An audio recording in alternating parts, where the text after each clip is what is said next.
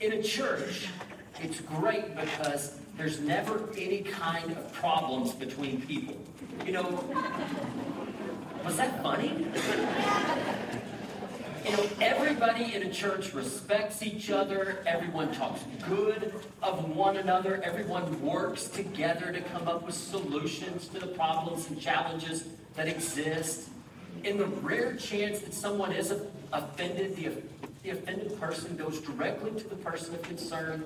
They talk through their differences and everything is worked out. There's never anger. There's never frustrations in a church family. Oh, if only this were so. But it's not. We all know that it's not. In fact, churches have a tendency to fight over the silliest of things. Let me share with you some of the foolish things that churches have fought over. A fight over which picture of Jesus to put in the church foyer. Now, I say it's probably better not to put any because most of those pictures are kind of creepy, if you think about it. A petition to have all of the church staff clean shaven. I suppose that's appropriate for November. Arguments over what type of green beans ought to be served at the church meal. An argument over whether to have gluten-free communion available.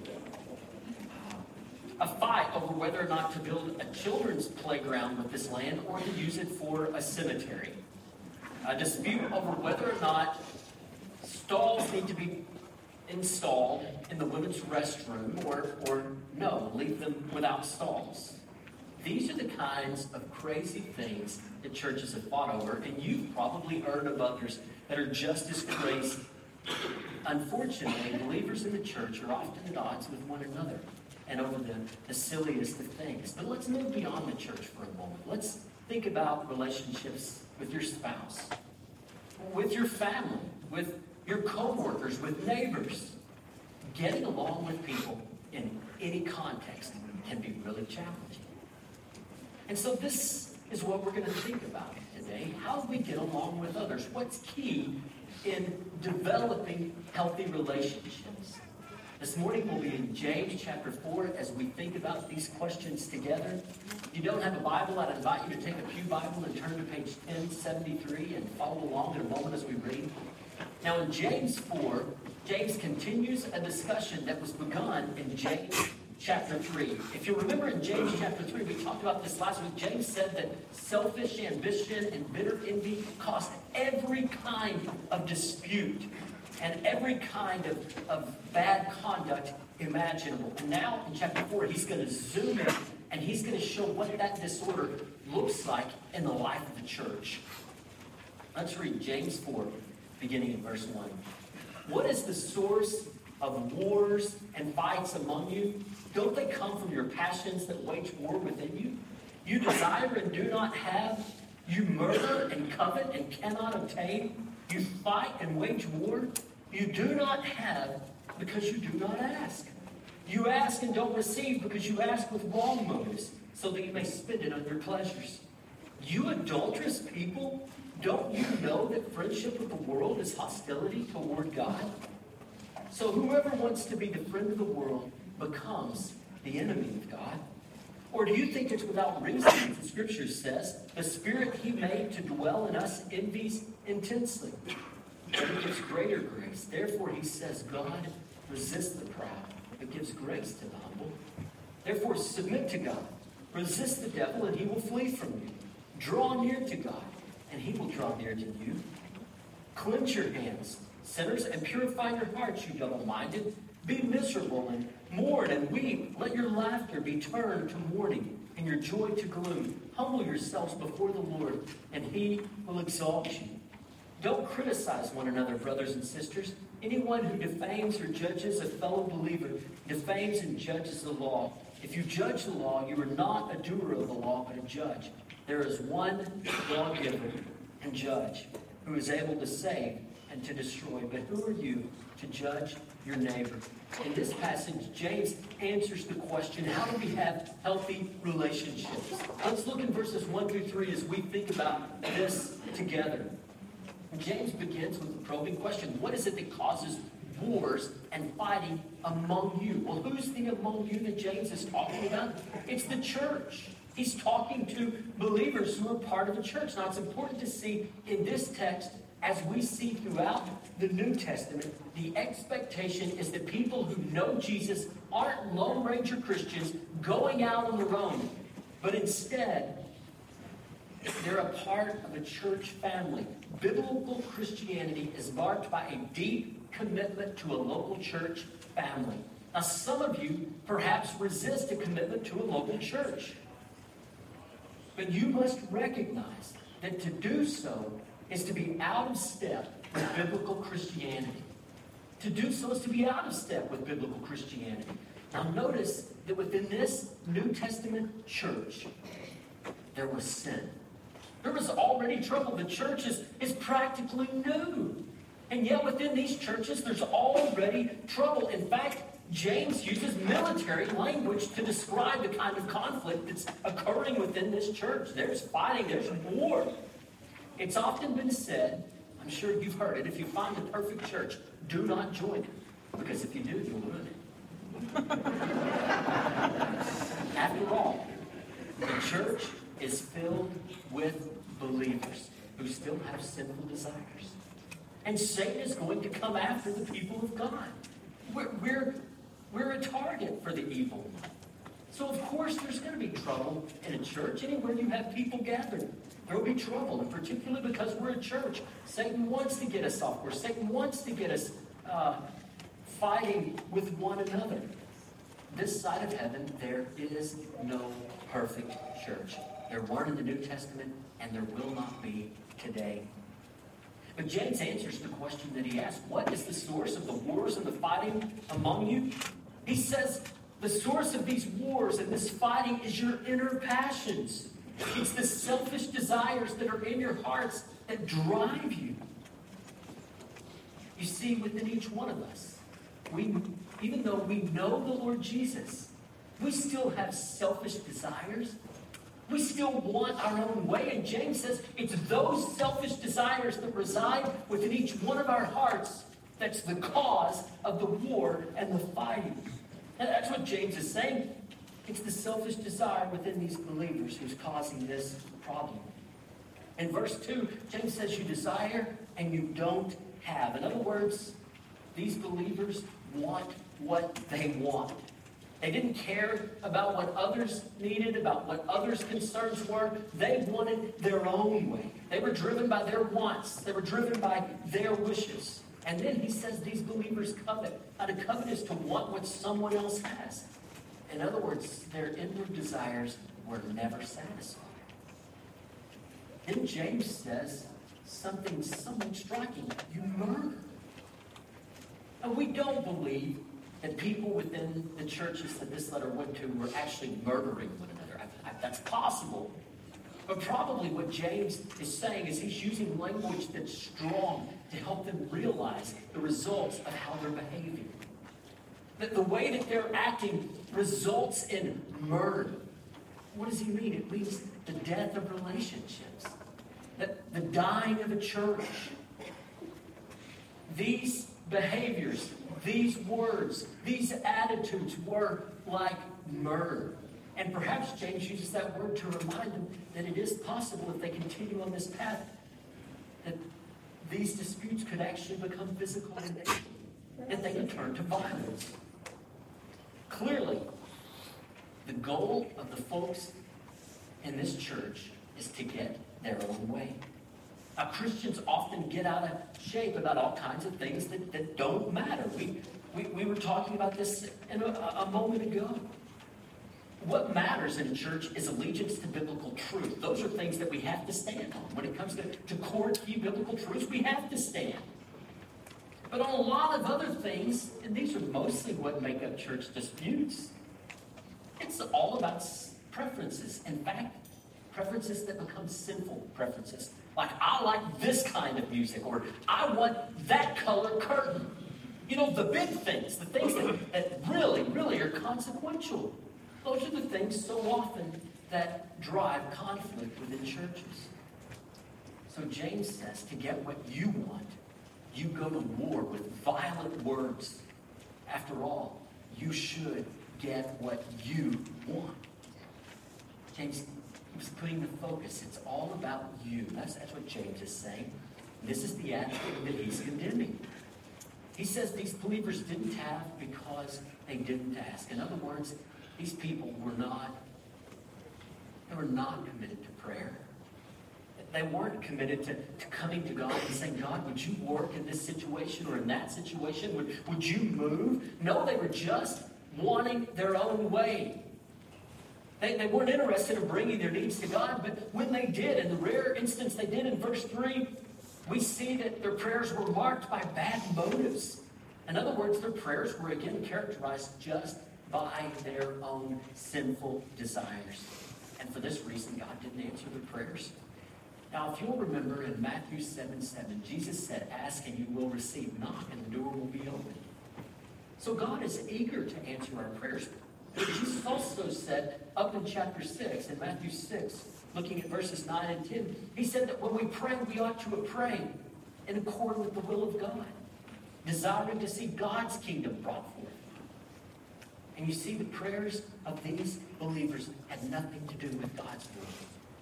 Their prayers had only to do with their own will. And so what do verses 1 through 3 teach us about healthy relationships? Well, first, recognize that your sinful desires lead to trouble with others. It's your sinful desires. It's my sinful desires. This is what leads to trouble with others. There's a Dr. Seuss book called The Big Brag. And in this silly tale, there's a rabbit who starts bragging that he's the best beast of all. Well, the next thing you know, there's a bear who takes him to task. Well, the rabbit, to prove that he is the best beast of all, demonstrates his superb ability to hear. After all, he heard a fly cough. It was 90 miles away. And he was sure that would prove that he was the best beast of all, but the bear said, no, I can top that. I can smell much further than that. And so the bear demonstrated that he could smell a nest of hummingbird eggs, and he could smell that there was a stale egg in the nest, and he could smell that nest over 600 miles away.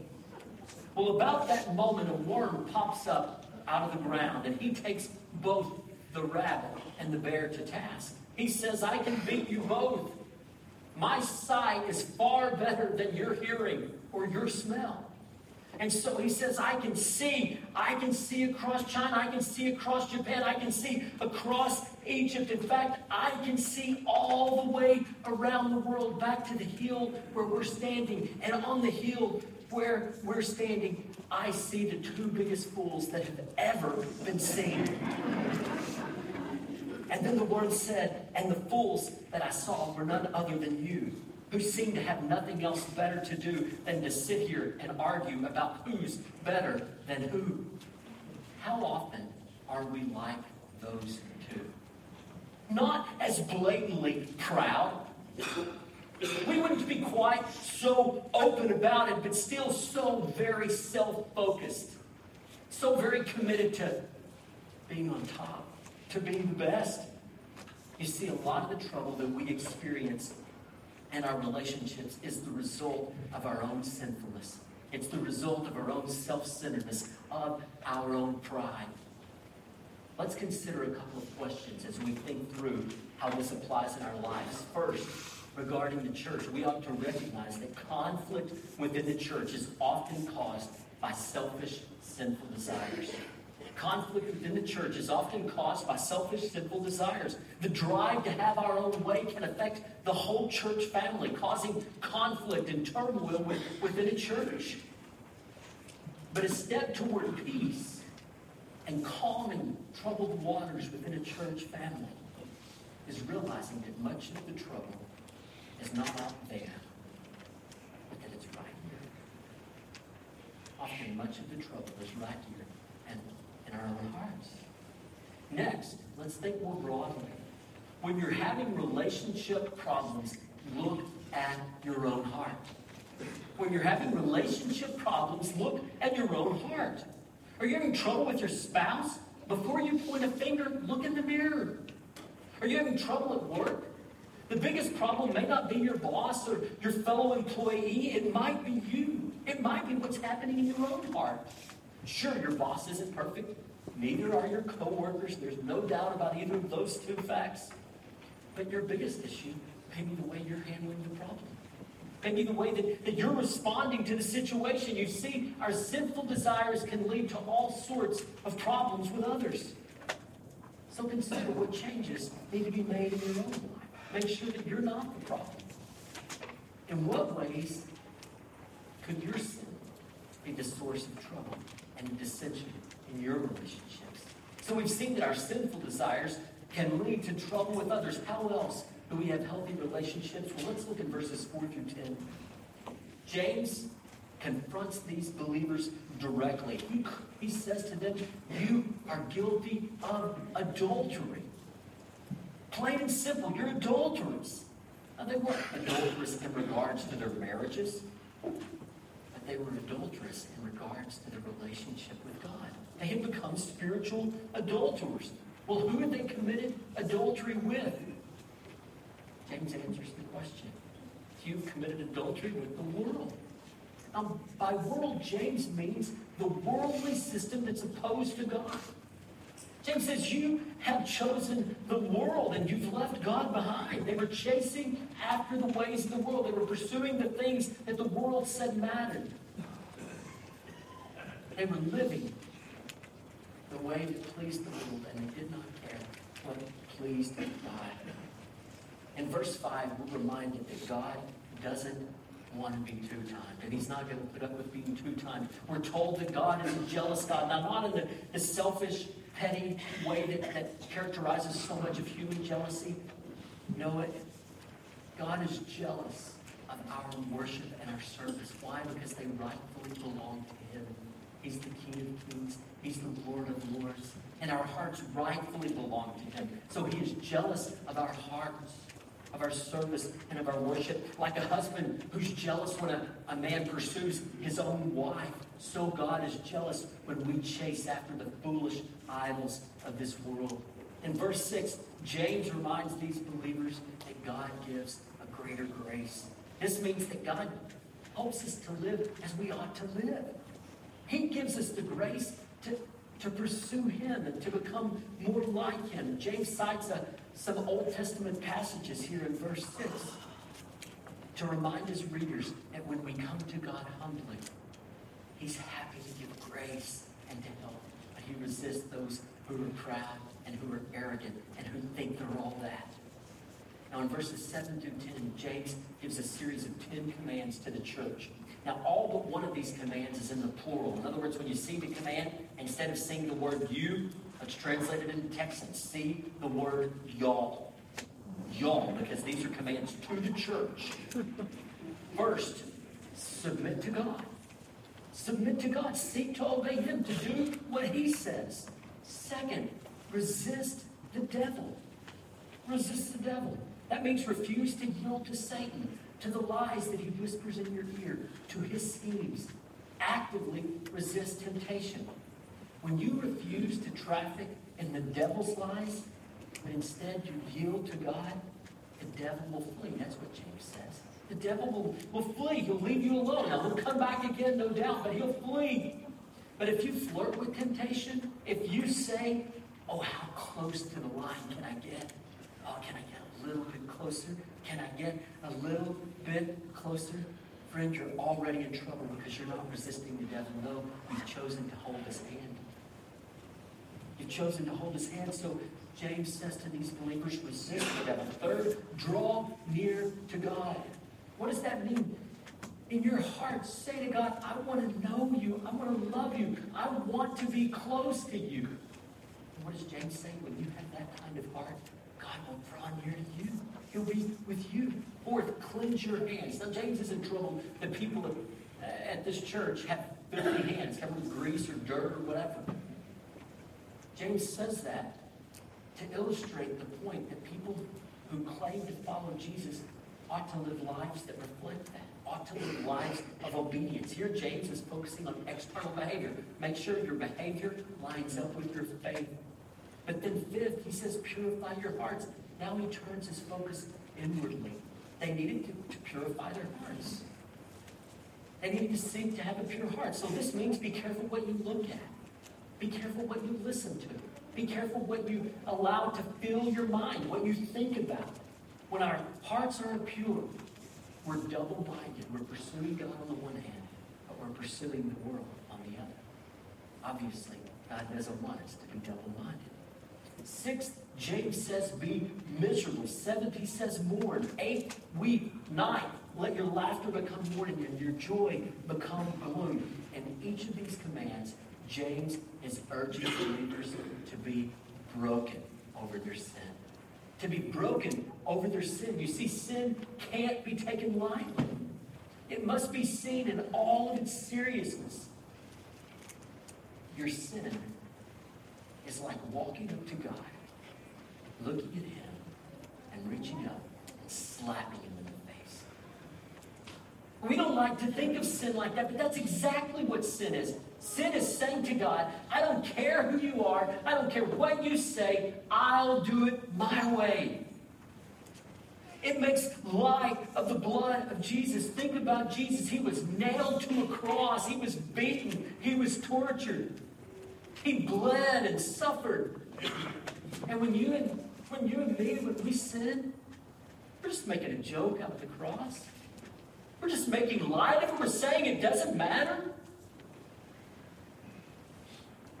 James wants his readers. He wants us to be miserable over our sin. To mourn, to weep, to be sorrowful over the rebellion that's in our lives. The final command in verse 10 is humble yourself. That means admit to God that you're weak, that you need His help. Admit to God that you can't do it on your own. And when you come to God humbly, James assures us that He will lift you up. God will help you. He'll give you the strength to follow Him. He'll help you begin to change. So what do these verses tell us about healthy relationships? Well, to get relationships right with others, get your relationship with God right. Get your relationship with God right. This church was going to be a war zone until the people of God got right with Him. That was the bottom line. What is our attitude toward God? Often it's like this little boy. This little boy wanted to go swimming, but his dad had said to him, you stay out of the creek, you're not going to go swimming. Well, later, guess where his dad caught him? He was in the creek swimming. And Dad said to his son, son, why are you swimming in the creek? I told you not to do that. And the little boy said, I didn't mean to. And then his daddy said to him, then why are your swim trunks on? And the little boy said, well, I brought them along just in case I got tempted. Now, friend, if that describes your relationship with God, it's time to repent. It's time to repent. It's time to quit flirting with sin. It's time to quit making sin a game. It's time to quit making sin small. It's time to draw close to God, to say to God, I'm tired of playing games with you, God. I really want to know you. Don't expect your relationships with others to be healthy when your relationship with God isn't. You must get this right, your walk with God. So how should we think about these truths in our lives? Well, first, are you trying to live in two worlds? Claiming to love God, but then also loving the world, holding on to the world? Have you ever tried to stand on both sides of a picket fence? It's not going to be comfortable. It's not going to be comfortable. Neither is trying to love God part-time. Trying to love God on the halves. You are designed to love Him with all that you are. If you're two-timing God, you'll never find joy and satisfaction. And you'll find that your relationships are struggling as well. So don't try to live in two worlds. Now love the Lord with all your heart.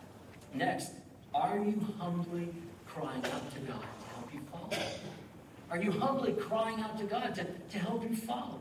None of us can really love and follow God in our own strength. We need His help. And when you come to Him humbly, when you pray like that, oh, He's happy to answer. He'll help you. He'll help you quit loving the world. He'll help you begin to change. I'm not saying that everything will be easy. It usually isn't. Sometimes God does just answer our prayers and make it easy. But oftentimes, it's a process of change. But He will help you change. Even in the midst of it being a process, He'll help you become more like Jesus. He delights to answer this kind of prayer. Next, are you resisting the devil or flirting with temptation? Are you resisting the devil or flirting with temptation? Have you ever set a mouse trap and baited it, and then the next morning you look at the mouse trap and it looks like that mouse managed to get the bait? The trap didn't go off. Well, what do? You try again the next night. You try some kind of different bait. Maybe this won't be quite so easy to negotiate it. And maybe that mouse is able to avoid getting caught a time or two. But eventually, it's not going to work out. And you're going to catch the mouse. You know that. You've seen that happen. If you've ever tried to catch a mouse, eventually that mouse trap's going to go off and you've caught your mouse. And if you play around with the bait, if you play around with sin in your own life, it may work a time or two. But eventually, you're going to get caught. If we play around with sin, we'll pay the price. It's just a matter of time. It's a price that we need not pay. So if you don't get this right, if you don't get your relationship with God right, your relationships are going to suffer as well. Your walk with God is the foundation upon which you build the relationships in your life. So don't flirt with temptation. Instead, draw close to God. We've seen to have healthy relationships, you need to be in a right relationship with the Lord. Let's look at verses 11 and 12 as we continue to think about healthy relationships. James urges these Christians not to speak poorly of each other. Notice that James uses the term brother and sister. This was a term of endearment. He cares for these believers. He's confronting them boldly with sin. But he cares about them. He loves them. They're his brothers. They're his sisters. And then he says, if anyone judges or defames a fellow believer, he does so to the law of God. What does James mean by that? Well, he says when you're speaking evil of others, you're breaking God's law. And in that way, you elevate yourself as a judge above the law. You decide if a law is to be followed or not followed. And James reminds these believers that there's only one lawgiver and one judge, God himself. He knows everything. We don't. He's the giver of the law. We're the recipients. He has the authority and character to judge others. We don't. He has the power to save and destroy. In other words, the eternal destiny of people, it's in his hands, not ours. In judging the hearts of others, we set ourselves up as little gods. And this kind of a critical spirit is usually the result of an inflated view of ourselves. It's usually the result of our own pride and our own arrogance. Now, please don't misunderstand. These verses don't mean that we don't call sin sin. We must call sin sin. What the Bible calls sin, we have to call sin. I'm not judging anybody when I say that what the Bible says is sin. I'm just being faithful to the Scriptures. And within the church, we have a responsibility to confront willful and rebellious sin. That's clear from Scripture. To do so isn't judging, it's obedience to God's word, and it demonstrates a concern for the sinner, and also it demonstrates a concern for the witness of the church. See Matthew 18, 15 through 20 for an example. We don't ignore willful, open sin in the church. When we do, we are disobeying Scripture. So James isn't calling for that. What James is confronting isn't a deep concern for a fellow believer who's caught in sin. James is confronting a critical and judgmental spirit. What's the difference? Well, there's a world of difference. It's the heart. It's the motive. The one's concerned for a person and longs to see them get right with God and avoid this path that's going to bring them harm. The other is just about hurting the person. It's just about noticing their weakness. It's about zeroing in on how sorry they are and how no good they are. You see the difference in the spirit? One's brokenhearted. One's rejoicing over the opportunity to critique. And James says there's no place for that in the church. So what do verses 11 and 12 teach us about healthy relationships? To have healthy relationships, avoid a critical spirit toward others. Avoid a critical spirit toward others. Have you ever stepped in a fire ant bed? If you do, you know it in a hurry. Those little things are merciless. Their posture is attack, attack, attack. They have a scorched earth policy. You lift up your foot a second after you've stepped on a bed and it seems like you have a couple dozen bites. Why? Because their automatic reaction is to attack. Is that your attitude toward others?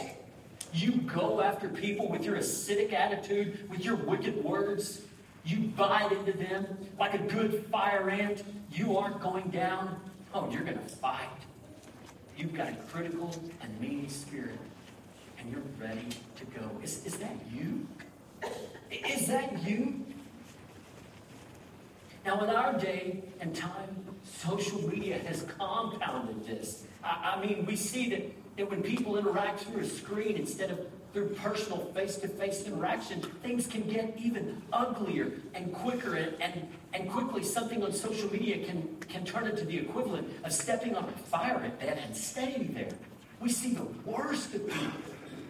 This kind of critical spirit should not characterize the people of God. This kind of critical posture toward others is hellish. It's not marked by the love of God, but it's marked by the hatred, the cruelty, the evil one. So let's ask a couple questions to help us as we think through this in our lives. First, do you find yourself focusing on the shortcomings of others? Do you find yourself focusing on the shortcomings of others? If you always notice how everybody else needs to get their stuff together, there's a good chance that you're working a bit beyond your pay grade. When you see everybody else's sin and everybody else's weakness, you've placed yourself right up here. It's nice up there, isn't it? Where you're better than everyone else. The only problem is there's only one who gets to be up here. And it's not you, friend. It's not me either. It's God alone. That's what James says. There's only one God. There's only one judge. Only one lawgiver. You see, this place up here is God. It's God's and God's alone. That's it. Again, it doesn't mean that we ignore sin in the church. We can't. But the attitude makes the difference. A critical heart toward others is sinful, and it just causes more problems. If this is you, if you always have that critical spirit, I want to say to you, you're part of the problem. You're not part of the solution. God wants that to change. Next, do you talk bad about others? Do you talk bad about others? If you're good at running your mouth about how others are such a mess, you're part of the problem. James is saying that we don't need to use our words to run others down and to be critical of others. When we do have a problem with someone that we can't work through, then we need to go directly to them. That's what Jesus said in Matthew 18. Instead of talking about them, we talk to them. We work it out. Now combine a critical spirit and a mouth that can't stay shut, and you've got explosives. There's going to be trouble. You'll find all kinds of trouble in the church or in whatever realm you find those two combined. Next, are you broken over sin in your own life? Are you broken over sin in your own life? Your focus needs to move from a critical spirit about others to your own sin. You need to be broken over all the ways that you dishonor God, that you hurt others, that you need to change. You see, if I'm always focused on how wrong all of you are, I'm never focusing on what God wants to do in my own heart. God wants me to focus on what in me needs to change and leave other folks to Him. Again, there could be a time in love that I go to a brother and I bring up a concern, but it's always with the heart of restoration, with the heart of reconciliation, not with a critical, acidic spirit. So what is James's primary message in this passage? If we had to boil it down to a sentence, here it is. A right relationship with God leads to right relationships with others. Right relationship with God leads to right relationships with others. Get this right, and you'll get your relationships right too. Now, if your vehicle has an electric window that's broken, that's a pain, isn't it? When you need your window to roll down and it won't roll down, it's inconvenient. But suppose your vehicle needs a new transmission. Without the transmission, that truck, it's not going to move. So what's your first priority? Are you focused on getting it into the shop so you get that window that is broken fixed? Or are you focused on dealing with the transmission so that your vehicle is going to move again? It's good to have a working window, but it's better to have a transmission that's fixed and it's working. Now, some of you may wonder why you have relationship problems. Now, maybe you do this or that, but things don't seem to get resolved. Disputes don't seem to really change. Could it be that you're trying to get the window fixed when there's a much greater problem at hand? The main problem is more like the transmission being out or the engine being blown. That's where the focus needs to be. What do I mean by all this? Until you get your walk with God right, you're not solving the real problem. You're not solving the real issue. Troubled relationships often reveal a need to focus on the one relationship that can bring healing to all the others. The one relationship that changes everything. And focusing on getting right with God, well, that gets the engine fixed. That gets the transmission repaired.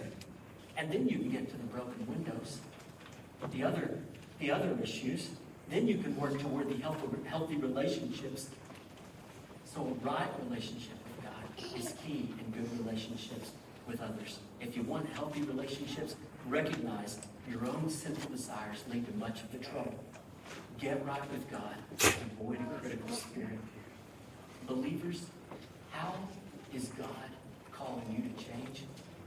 Maybe you're extra hard on your wife or on your husband. And you know today that needs to change. The Lord's convicting you and saying to you, you need to change the way that you talk to your wife, the way that you treat your husband. Maybe you're rough with your kids and you realize that it's time to try to heal that relationship or those relationships or whoever it might be. You recognize today that there's some troubled relationships that need repaired. Well, today I want to urge you first, talk with God. Ask God to help you get your own walk with Him right. If there's things in your life that are not adding up, then today ask Him for the grace to get that right.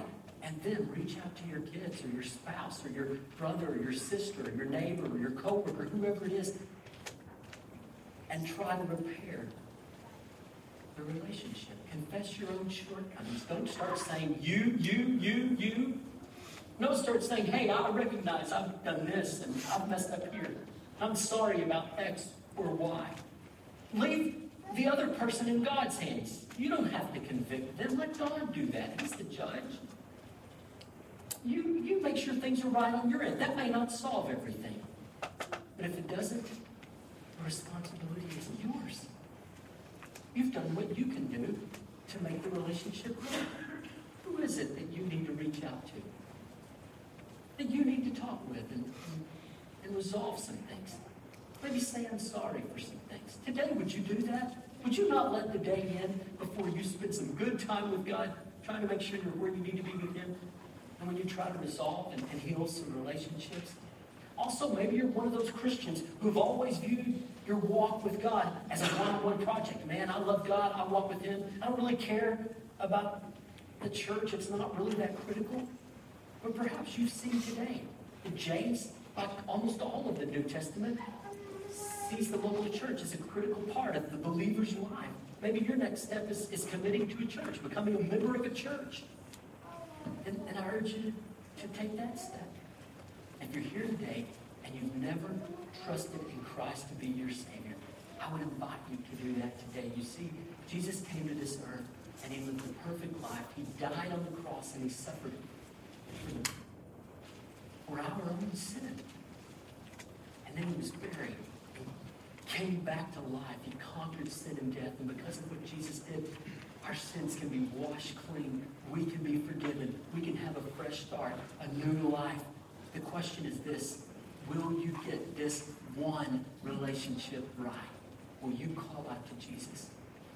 When you call out to him, when you come to know him, he'll